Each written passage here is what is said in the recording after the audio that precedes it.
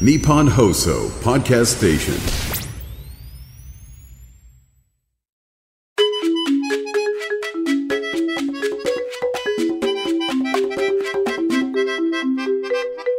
有楽町鬼不動産。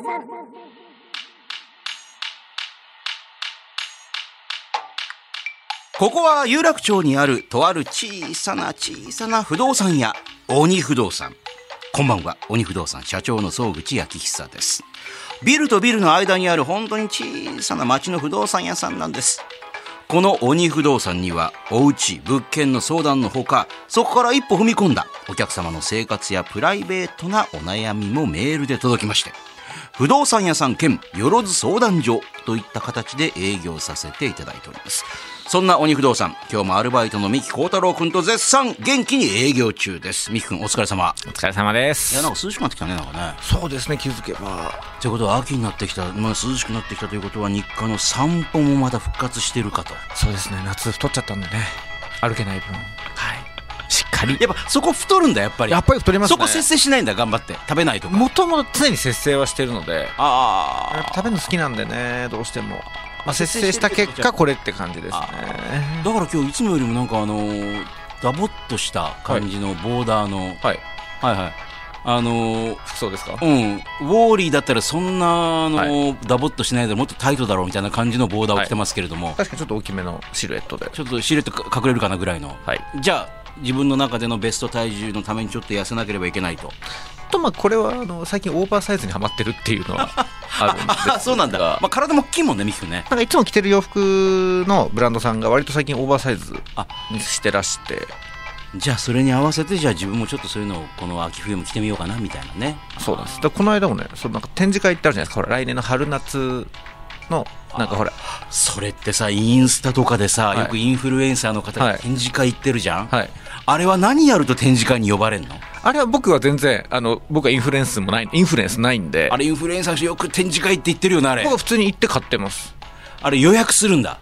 なんか予約、そうですね、いつ来ますかみたいな、じゃあいつ行きますみたいなので。あれでもさ、展示会に行くとさ、行ったことないけど、もう想像ですけど、展示会に行って一個も買わずに帰っても大丈夫なの？大丈夫だと思いますけど、多分結構本当になんていうんですかね、買いそうな人しか多分呼んでないんだと思います。僕ほとんどそのブランドさんなんですよ、多分。そうなんだ。多分ここに総口さんとお会いしてる時の洋服の6割ぐらいそのブランドなんですよ。ブランド名聞いてもいいんですか、それ？ほらイメージダウンになっちゃうから、東袋のヒステリックグラマーみたいにそうミキさん着ないでって言われちゃうから、さらば青春、そうやってましたよねみたいになっちゃうんで、ちょっとそういうのも困るんで言わないですけど、日本の会社さんなんですけど。よくそんなさ、まだ暑いのにさ、秋冬の服とか見てこれ着ようとか思って、しかも私ほらもうなるべくできればセール品を買いたいと思ってる人なんで、定価でよくお金持ってんのみんなと思って。いや、それは高いブランドはそうですけど、別にその高いブランドじゃないので。そうですか。そうだってそのインフルエンサーの方々はほらなんかもういっぱい買っちゃったみたいなの書いてるじゃん。なんか富をこうひけらかすことがご趣味でいらっしゃるわけだから。インフルエンサーの方はそれでお金もらったりしてるんでしょ。だってでもひけらかす富以上にもらってるんですかね。だってよくあるのは、ハイブランドの、パーティー、タレントの方がよく行くじゃない。私はそれに行かないっていうポリシーの人から聞いたんですけど、それなりの人気の方、だからやっぱり行くだけでも相当なお金もらってると。あれそれはセレブの方、インフルエンサーというかもはやもういわゆる行くだけで女優さんとかねですよね。だからいわゆるどこぞのなんかパパ活してるような感じの人じゃなくてですよね。それがメインの仕事かもしれないけど、だから普段の SNS とかのそういうほらフォロワー数で自分のあれってほら今の本当にバトルゲーム、格闘ゲームのステータスみたいなもんじゃないですか。本当ですよね。わかります。多い方がやっぱりどっちかというと強いみたいな。そうですね、戦闘力がね。だからそれでやっぱりそういうところに呼ばれると、本当に3桁万円ぐらいもらったりとかしてるっていう。それっていわゆる世間の女優さんじゃなくて、そういう方も、そういうことですよね。だし、いわゆるトップインフルエンサー的な方々はそうやって行くだけでも相当長くもらってる人。ハイブランド、それガチのハイブランドですか？ガチのハイブランドもあるんだ。だってエルメスはやらないでしょ、それ。いや、具体名出してこれやってるこれやらないは分からないけど、でもああいうのも別にほらちゃんとお仕事としてちゃんとほらそのブランドの服を着ていってるわけだから、そうですよね。ピエール菓子さんがちゃんとお金を払って、でしかもちゃんとそこにバンって後ろにそののボードがあって、その前で写真を撮って、それが世の中のそういうねファッション系の、そうサイトにバーって流れてくる。だからインフルエンサーっていうかそっちのねちゃんとした出役の方ってことですよね。出役の方もそうです。インねフルエンサーの方はいくら持ってるなんかインフルエンサーっていうかちょっと最近ほら港区女子じゃないですけどちょっとこうなんかこう何でご飯食べてんのかなみたいなこう方のことを総称してインフルエンサーみたいに言うこともあるじゃないですか。難しいところでございまして、そういう系じゃなくてもう本当にしっぽり私はもうそうです、ね、しっぽりやってます。今日もこの鬼不動産にたくさんの相談メールが届いたみたい。みきくん頑張って答えていこう。よろしくお願いします。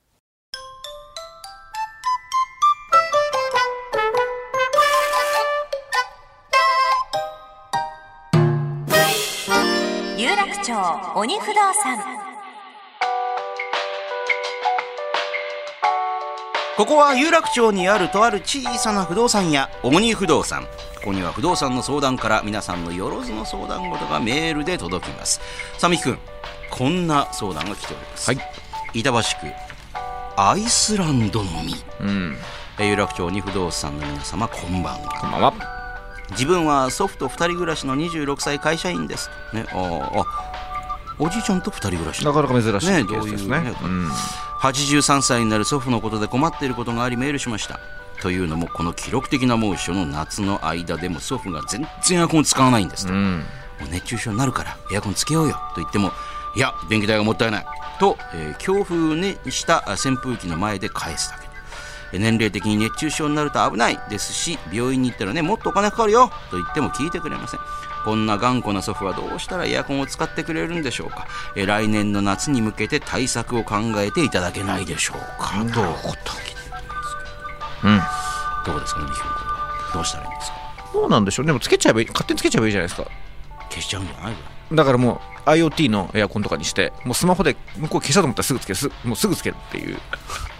16度パワフルで。いや逆にねあまりに冷やしすぎるのもまだ16度はダメだから。いやでもすぐ消しちゃうから16度は逆におじいちゃん凍っちゃうでしょ。どう考えても。でも仕事によりますけど別にスマホの IoT のそのページつけといて消し上がったらピッてつけてやってれば。すごいなんかこのトムとジェリー感がすごいね。なんかそうですね、16度パワフルだったらまあ多少消してもまあそこまでなんかドリフみたいななんかこんなそうですねおじいちゃんがいたらみたいな感じだもんね。でも IoT ホームとかってなんかまあ何言ってんだって感じじゃないですか。正直そのなんていうんですかね、別に自分でやりゃいいじゃんみたいなものが使えるけど使ったことない。そういうことなんですよ。で普通に手でやればいいし、なんかどうしてもそう家帰る前に電気をつけとかなきゃいけないこともないし、だから C っていうのはだから初めて IoT が意味をなすという意味でいいかもしれないですね。 IoT をあと何でしょうね。別にお金が理由なんですかね。お金が理由だったらさ、なんか近所のね図書館とか行ってずっと新聞読んでらっしゃるね。そうだからエコって言われちゃうとちょっと困っちゃうけどね、だからお金だったらそういうところもあるわけじゃないですか。そうですよね。だからお金だったらなんか嘘ついちゃえばいいんじゃないですか。なんか今厚生労働省から熱中症対策で補助金が出てるから。すごいね。もうこの間もうち電話かかってきたもんね。なんか、大田区では最近、補助金詐欺が非常に横行しておりますって言われて、まあでももう分かってるから俺申請してるからもう毎月ちゃんとねっていうふうにおじいちゃんとの間で補助金家族内、嘘をついてそうなのかそうやっとくみたいな。おじいちゃんはもう一日中ワイドショーしか見てないから、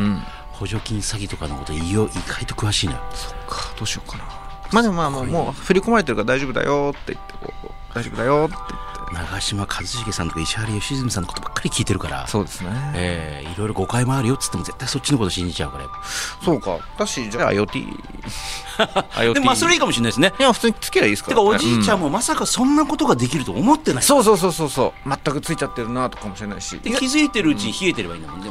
でも逆に言うと窓を開けてるんだったら窓を開けてクーラーだったらほら逆に冷えすぎることもないから。そうお昼寝してる時でもね、逆にね本当におじいちゃん昼寝してる時に16度にしてると、そのまんま、召されてしまう可能性もあるから。そうですね。あんまりもう風邪ひいちゃったりそのままミイラ化しますしね、よくない乾燥しちゃうからね。そうですね。それはよくない。じゃあ IoT ね。そうですね。ちょっと不動産っぽい回答でよかったんじゃないでしょうか。まさに今家でやれる環境にあるけどもみんなやってないことナンバーワンで、結構そんな感じだもんね。一番いいかもしれないですね。なるほどね。向こうの、技術キャッチアップの遅さを生かしてる、でおじいさんが何でもつけられるんだっつったらもうね体のこと考えてるからおじいちゃんがねいくら消しても私つけるからね。だったらもう最初からしかもだからこういうほらずっとつけっぱなしの方が一番最初に冷やすときに大量に電気を使うんで、それ見せればいいんじゃない？そうですね。つけっぱなしワイドショーばっかり見てるからフリップかなんかでやるとおじいちゃんフリップ慣れてるから剥がしたりとかそうこれお任せスタイルで峰竜太さん的にこれ安いとかっていうアンディと峰竜太そうね、そうですね。それやるとそうなんだって一気にほらだったらつけっぱなしにしてって無理のないじゃあもう28度だったらエコだからとかってするといいかもしれない。分かってほしいですね。わかりました。はい。三木君、こんな相談来ております。埼玉県のともともさん、ありがとうございます。総口社長、三木さん、こんばんは。ママ。私は飲食店に勤めている33歳の女性です。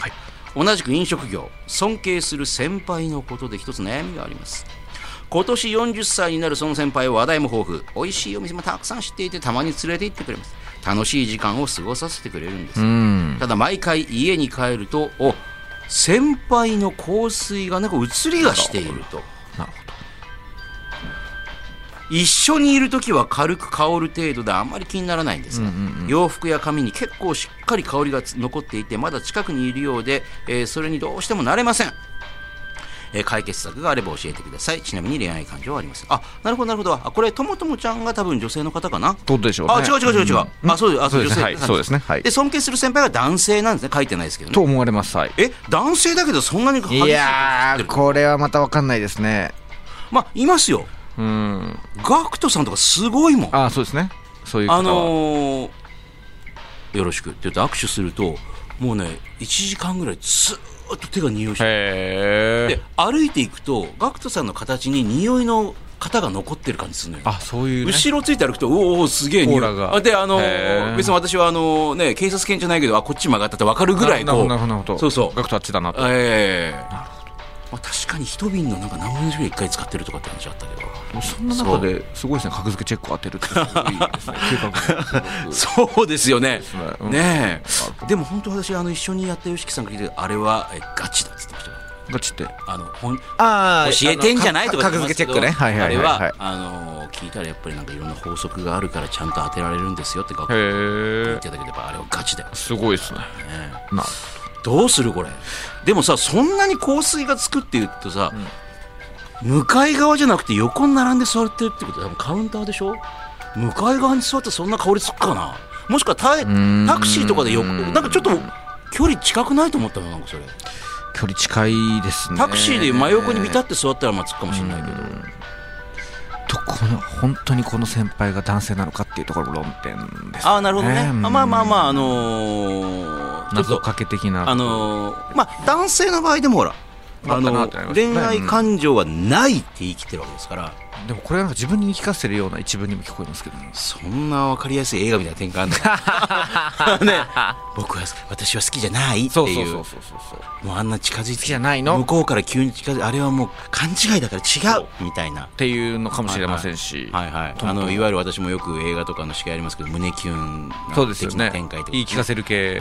主人公が男性でも女性でも、しかも特に自分では冴えないと思っててクラスでも人気ないんだけど、なぜか王子様やなぜかプリンセスみたいな方がなぜか何の理由もないのに急に近寄ってくるっていう。ドンってぶつかって眼鏡外れて可愛いねみたいな、しかも離れていかないっていう。これ全く論点が分かんないんですよね。だからこの文章ね何が困ってるのか分からないんですよね。だからなんですかね。ただの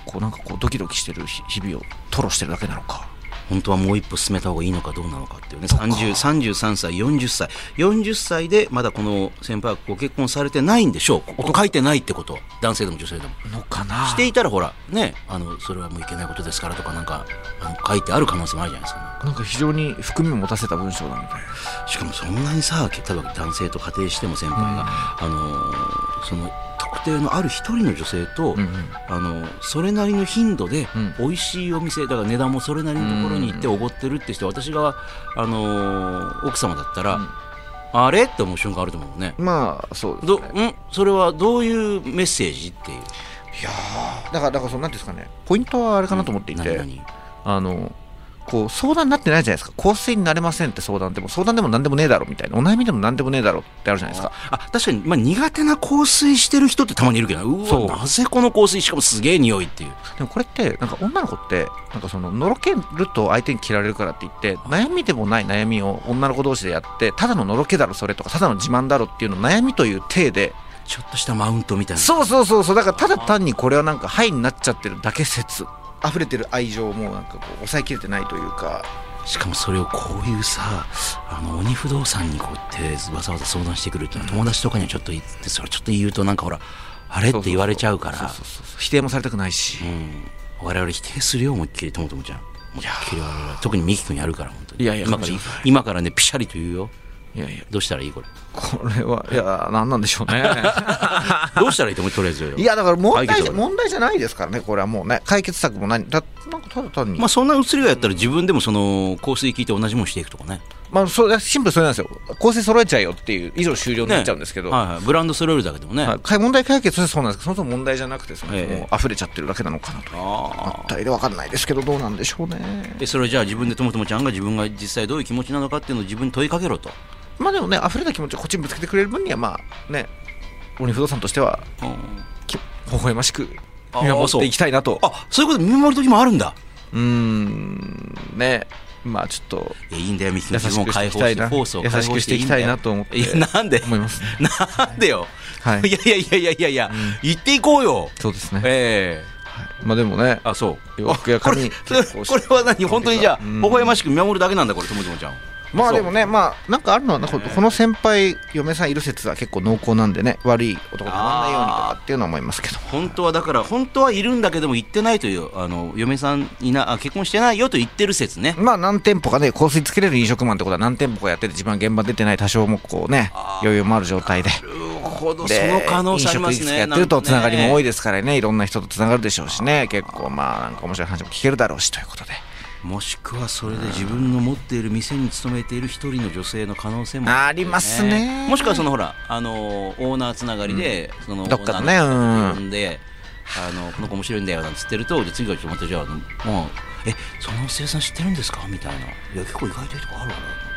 て、銀座でもそんな高いのがあるよみたいな感じで、でも連れて帰っちゃってね、いられちゃってんのかな、ともともさんねちょっと危ないですね頑張ってほしいな。そうともともさん、とりあえずそんなに移りがぐらいの香水だったらそんなに気になるのは一回行ってみてもいいかもよ。そうですね、お幸せにっていうことなんですかね。そうすごいね、なんかそっちにまとめようとするのは今日はね。いやー、なんかもうね、こうやって夢見れてるうちはいいんじゃないですかね。じゃあ残ってその先輩のことをちょっと思うようなぐらいでね、これから秋の夜長を過ごすのもいいんじゃないですか。そうですね、抱きしめていただきたいですね、香りをね。ミキ君、今日の相談この辺にしようか。また次回もいろいろな相談お待ちしております。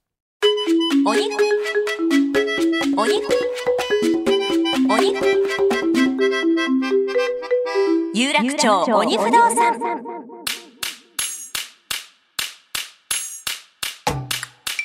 ミキ君、今日もお疲れ様。お疲れ様ですね。洋服のそのブランドの展示会に行ったっていう。買った何か。来年の春夏を買いました。秋冬じゃん。そうか、展示会だからもうその次のやつなのか。1月ぐらいから届くみたいですけど、そうか、じゃあ冬がもうだんだん春が近づいてきたらやっぱ届く。ちょろちょろと、そういうふるさと納税みたいな感じになってんだこれ。忘れた頃にいきなりものすごいカニが来て、なんだこれとかっていう、こんなの買ったっけこの洋服とかってなることあるんだ。でもシンプルなものなんで大丈夫かなみたいな。あとだってほらまとめて買うって言ってたじゃん、なんか。まとめて買います。買った最近今お話した御殿場に行きました。御殿場のアウトレット行った。何買ったんですか。スーツとワイシャツ買いました。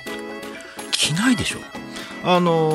まり着ないからこそ。見たことないの。着ないからこそちょっといいの買えるんですよ。へたらないから。そうそうね。あんま着ないんで。だから柔らかい糸の細いやつとかって結構毎日ガシガシ着る方ってブチブチにもボロボロになっちゃうじゃないですか。そうさ、擦れてくるんだよね。なので裾のあたりとかね。だから糸細いのも買えるんで、割とそれ役得でスーツ買う時ぐらいはちょっといいの買おうかなと。なるほど。いやだから私もだからほら買うスーツ買いますけど、買ってもほら普段は着てないから、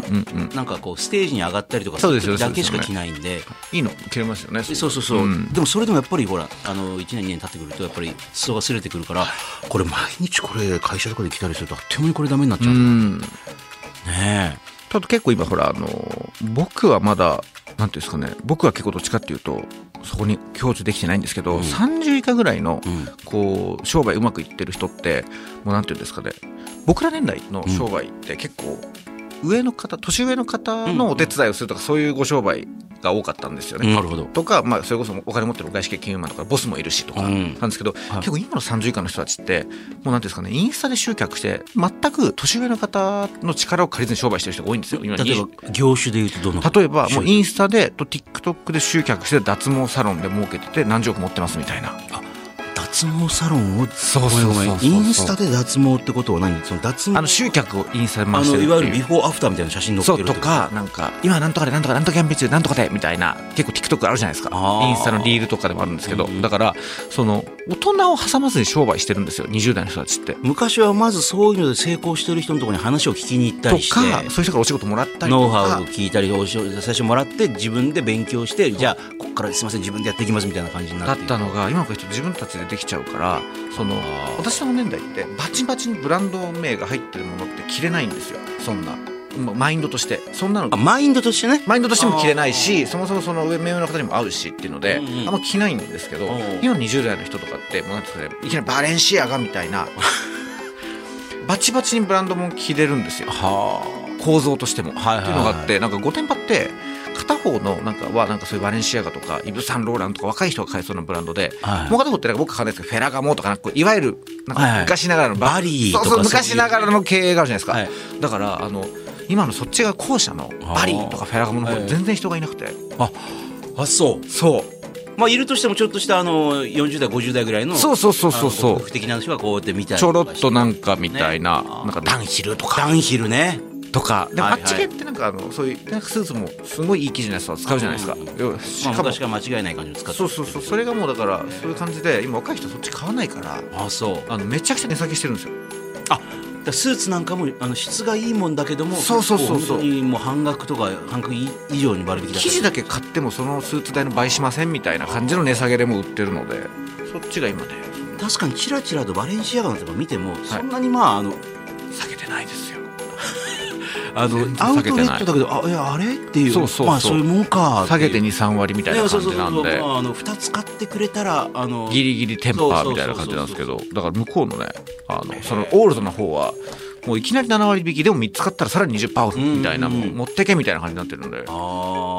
ブランド名書いてないようなこうシンプルなスーツとかワイシャツとか、ね、見るとなんかこういい感じのスーツですよね、それってこう分かるからですよね、生地がねこれであっちのニューブランド側で言ったら5倍する値段じゃないみたいなものが結構ちらほら、その辺が今ということでやっておりましたから、今元気になってる、やっぱ若い20代の方が元気だなということで、中間搾取する人たちを挟まないで自分でいきなり仕事できるわけだからね。そうみたいな狭間の世代は本当に苦労してる下の人は元気だし、悲しい話、上の方も元気だし、上の人もどかないんだよね、いつまでも元気だからまだね。私はやっぱ IT 革命前みたいなところお恥ずかしい限りでもうこんな時間だ、悲しい話になって、悲しいロスジェネとして、そうね、私もやっていこうと、そろそろ締めようか。すいません、つまんないことを言いました、お疲れ様でした。また来週よろしくね。よろしくお願いします。